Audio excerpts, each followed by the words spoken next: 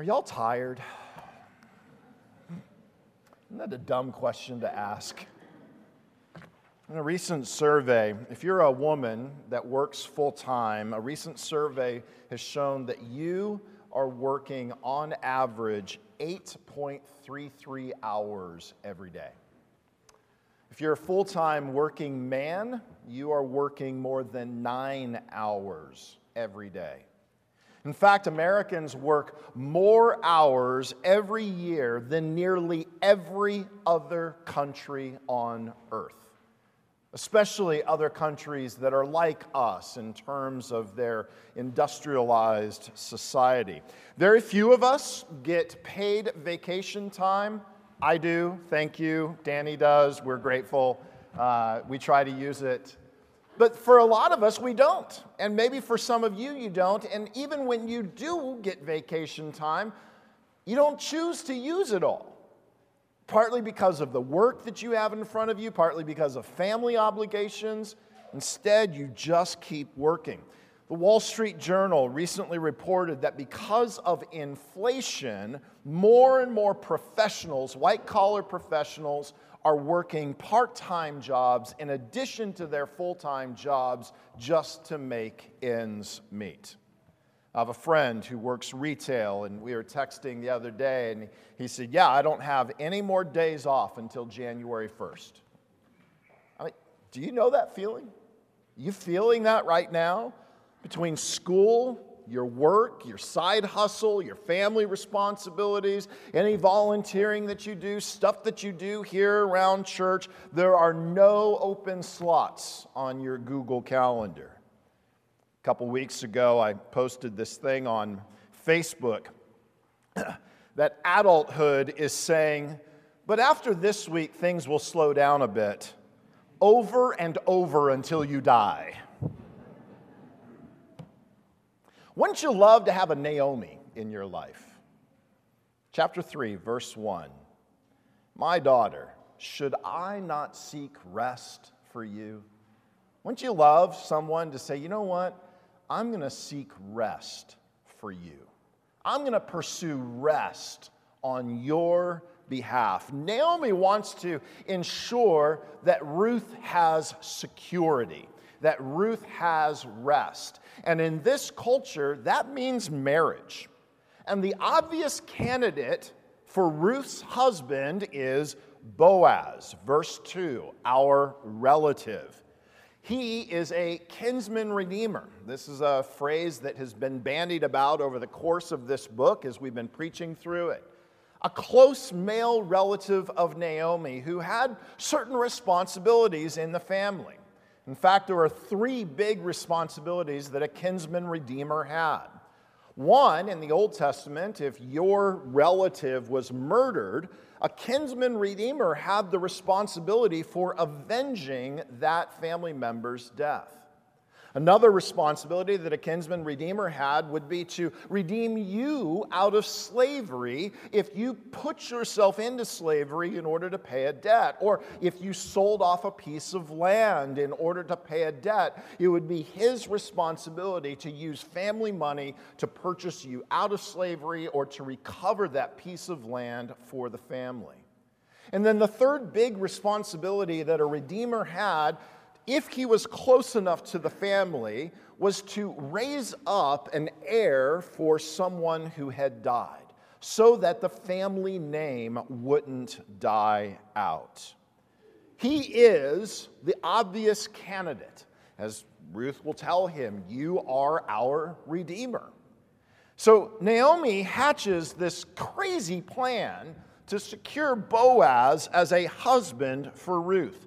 In verse 2, we read that the work of the barley harvest is nearly over. Boaz has gone up to the threshing floor. They're beating out all of the barley. Then they're throwing it up into the air. The wind is rushing up off of the Mediterranean, catching the barley and pulling that away from the chaff. So they're threshing it, and then they're winnowing their harvest. But here, by this point in the process, it's really kind of at the end. They're almost done with this harvest, and maybe you've experienced this too. When you get to the end of a big project at work, or the end of moving into a new house, or the end of something, it's kind of more of a party than it is a process. It's more of a celebration than it is work. And so there's going to be a big dinner, and there's going to be happiness and celebration. And Naomi wants Ruth to go to the threshing floor that night. So she tells her to wash herself and anoint herself with oil. But it's not enough for Ruth to just show up ready for a party. Instead, Naomi tells her to do something dangerous. Naomi is putting Ruth's reputation on the line. She wants to go to the threshing floor without anybody seeing her. She wants Ruth to go to the threshing floor, find Boaz, and lie down next to him.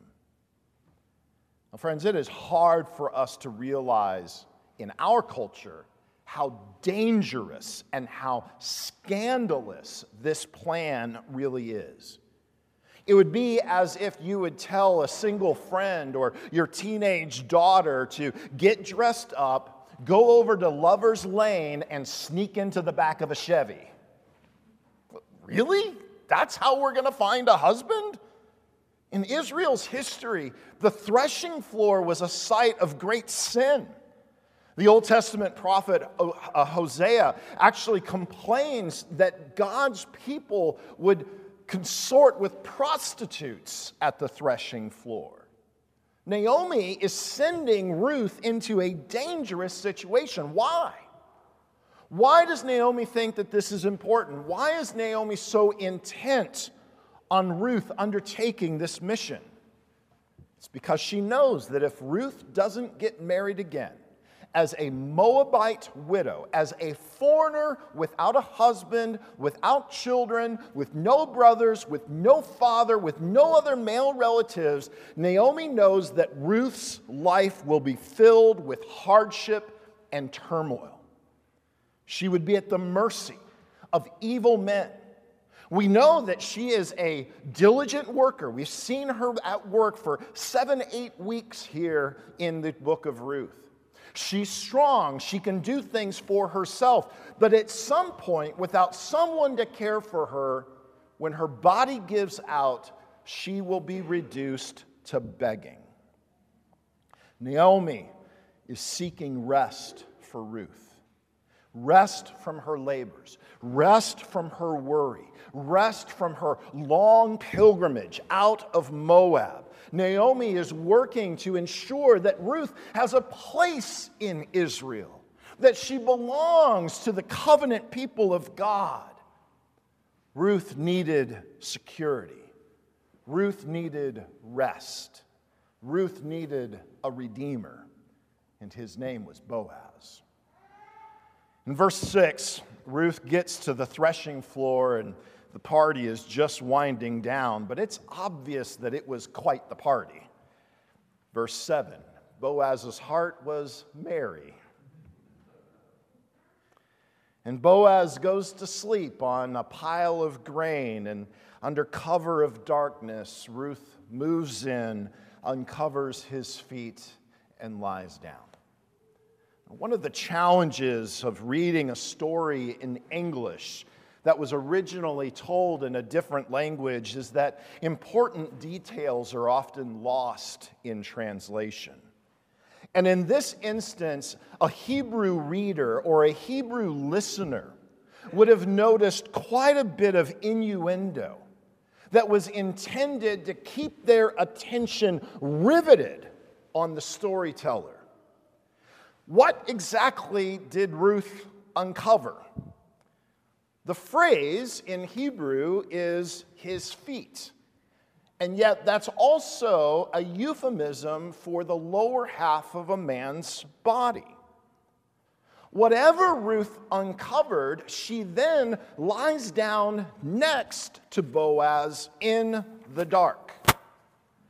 I doubt that many of us would turn to Ruth chapter 3 to give advice on how to find a husband, okay? This probably isn't the direction that we would go. In verse 8, Boaz, we read, is startled. Maybe he felt a breeze. And he discovers a woman next to him. You can almost hear his confusion, right? In verse 9. Who are you? Ruth identifies herself. I am Ruth, your servant. And then she makes an astonishing request. She doesn't wait for Boaz to tell her what to do. Remember, that's what Naomi says way back up in verse 4. He will tell you what to do. Ruth takes matters into her own hands. She says, spread your wings over me. Ruth is proposing marriage to Boaz. But at the same time, she is humble with Boaz. She is seeking the fulfillment of the very blessing Boaz pronounced over her in their very first meeting some 7 weeks earlier. Do you remember that? Chapter 2, verse 12. After Boaz and Ruth meet, Boaz's final words to Ruth are, "The Lord repay your work, a full reward be given to you by the Lord God of Israel, under whose wings you have come for refuge." Ruth is looking at Boaz and saying, you're the answer to that prayer. You're the blessing that God has for me. Cover me with your wings. So how does Boaz respond to Ruth's appeal? I think we're all set up for the passionate embrace, the Academy Award-winning kiss, the screen fading to black. And yet, plot twist. A wicked plot twist. There's someone else in the picture. There is a redeemer that is closer to Naomi than Boaz is. Verse 12. Now, if all of this was just about love, Boaz and Ruth could ride off into the sunset together. But it's more than love. There's a question of property. There's a question of an heir. And so Boaz has to take a step back out of obedience to the law of God to give the other relative a chance to perform his duty. But Boaz also promises Ruth that if that other relative doesn't want to do this, then Boaz will redeem her. The end of the chapter, verse 14, Boaz sends Ruth home before anybody could see that she had been at the threshing floor. He protects her reputation. And then he sends her home with a gift. Look at this in verse 15. Bring the garment you are wearing and hold it out. So she held it, and he measured out 6 measures of barley and put it on her. Then she went into the city. We read that, and I think a lot of us think, oh, that's nice. He gave her some bread. He gave her some loaves of bread. Some of you make bread. You bring it to Sunday night. We have bread. It's wonderful. Folks, 6 measures of barley is 80 pounds of barley. That this girl is hauling back into the city. Ruth is a big girl. She's strong. When Naomi sees this token of Boaz's intention to claim Ruth as his wife, you can almost hear her laugh. Be patient. Wait, my daughter, verse 18, until you learn how the matter turns out, for this guy ain't going to rest. This guy's going to make sure that this matter gets settled today. So once again, we're left with a bit of a cliffhanger. Will Ruth and Boaz be happy ever after, or will the other relatives swoop in and steal Ruth from Boaz? You got to come back next week to find out. This story about Ruth and Naomi and Boaz, it's a real story. It's the story of a real family in Israel's history. Ruth and Boaz are the great-grandparents of King David. But it's not just a story about this family. It's actually a story about Israel. Remember, all the way back in chapter 1, this story is set in the time of the judges when everyone did what was right in their own eyes. There was no king. There was nobody to rescue Israel from their sin and from their need. They needed a redeemer. Israel needed a redeemer. Because it's a story about Israel, it's also a story about you and me and the way that God is working in our lives. Just like Ruth, you and I are in desperate need of rest. Yeah, we need rest from our daily labors. We need rest from the things that occupy our minds and our thoughts. But we also need rest for our souls. So much, I think, of even our own busyness in life is to mask the emptiness that many of us feel, the frustration that many of us feel, the angst that we feel in our relationship with God. Is He really going to come through for me? Ruth seeks out her Redeemer. You and I often run from ours. Ruth puts her reputation on the line, but our Redeemer put His life on the line for us. Ruth is a worthy woman who is known by the townspeople as a virtuous woman who works hard for her families. But friends, we are the very opposite of virtuous. If anything, our reputation as godless lawbreakers is the only thing that we offer to our Redeemer. We're no great catch, you and I. This is why Jesus must be like Boaz. Do you notice this? Boaz cannot and he will not redeem Ruth and Naomi until he perfectly obeys the law of God. Wouldn't it have been easy for Boaz to kind of just sidestep this other redeemer? He could appeal to the townspeople that Naomi and Ruth had come to him. He could conveniently ignore the law. And yet, to be Ruth's redeemer, Boaz must first obey the demands of the law. He has to give preference to this other relative. And it's only at that point that Boaz can then pay the price to redeem her. So one of my friends, as a pastor back east, says this is a beautiful picture of the dual nature of the work of Christ. He first fulfills the righteous requirements of the law of God, then he pays the price in his death on the cross. Maybe some of you have heard us talk about the terms the active and the passive obedience of Christ. This is what we mean.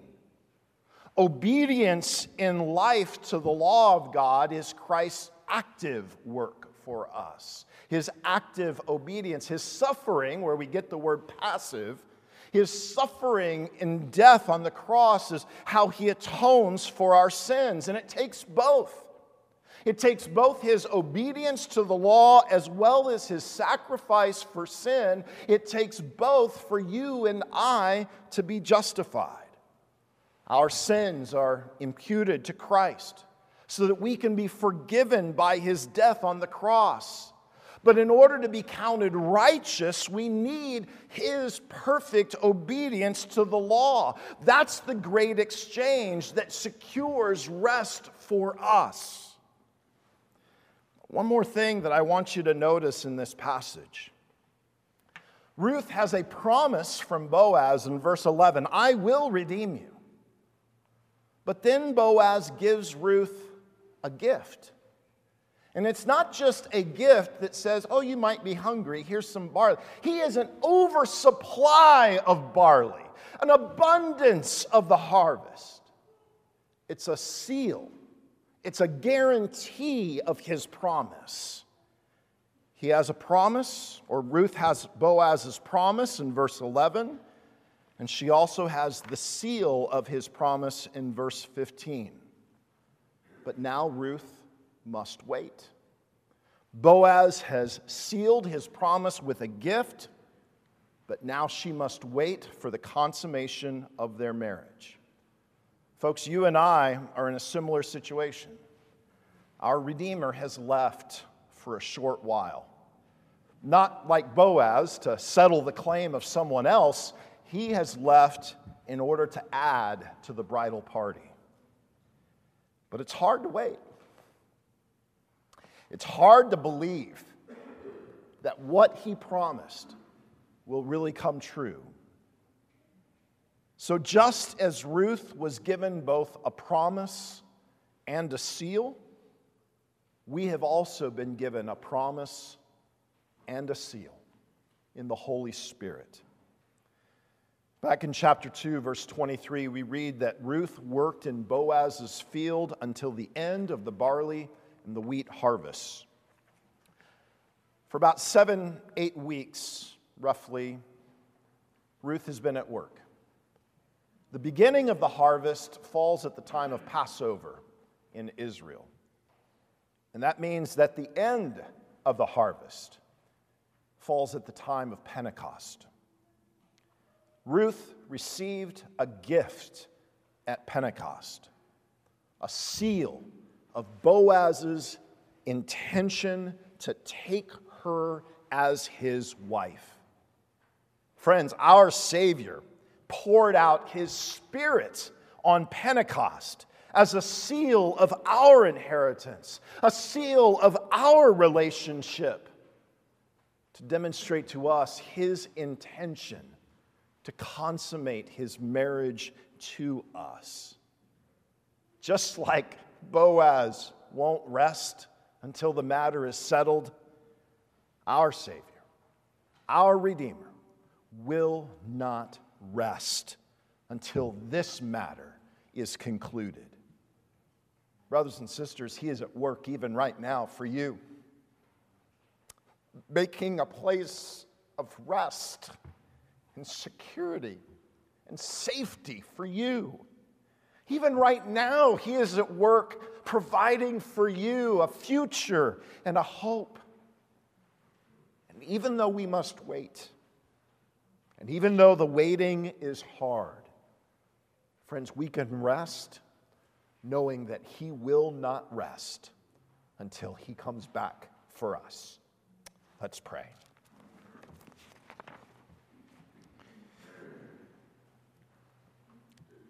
Father, we're so anxious.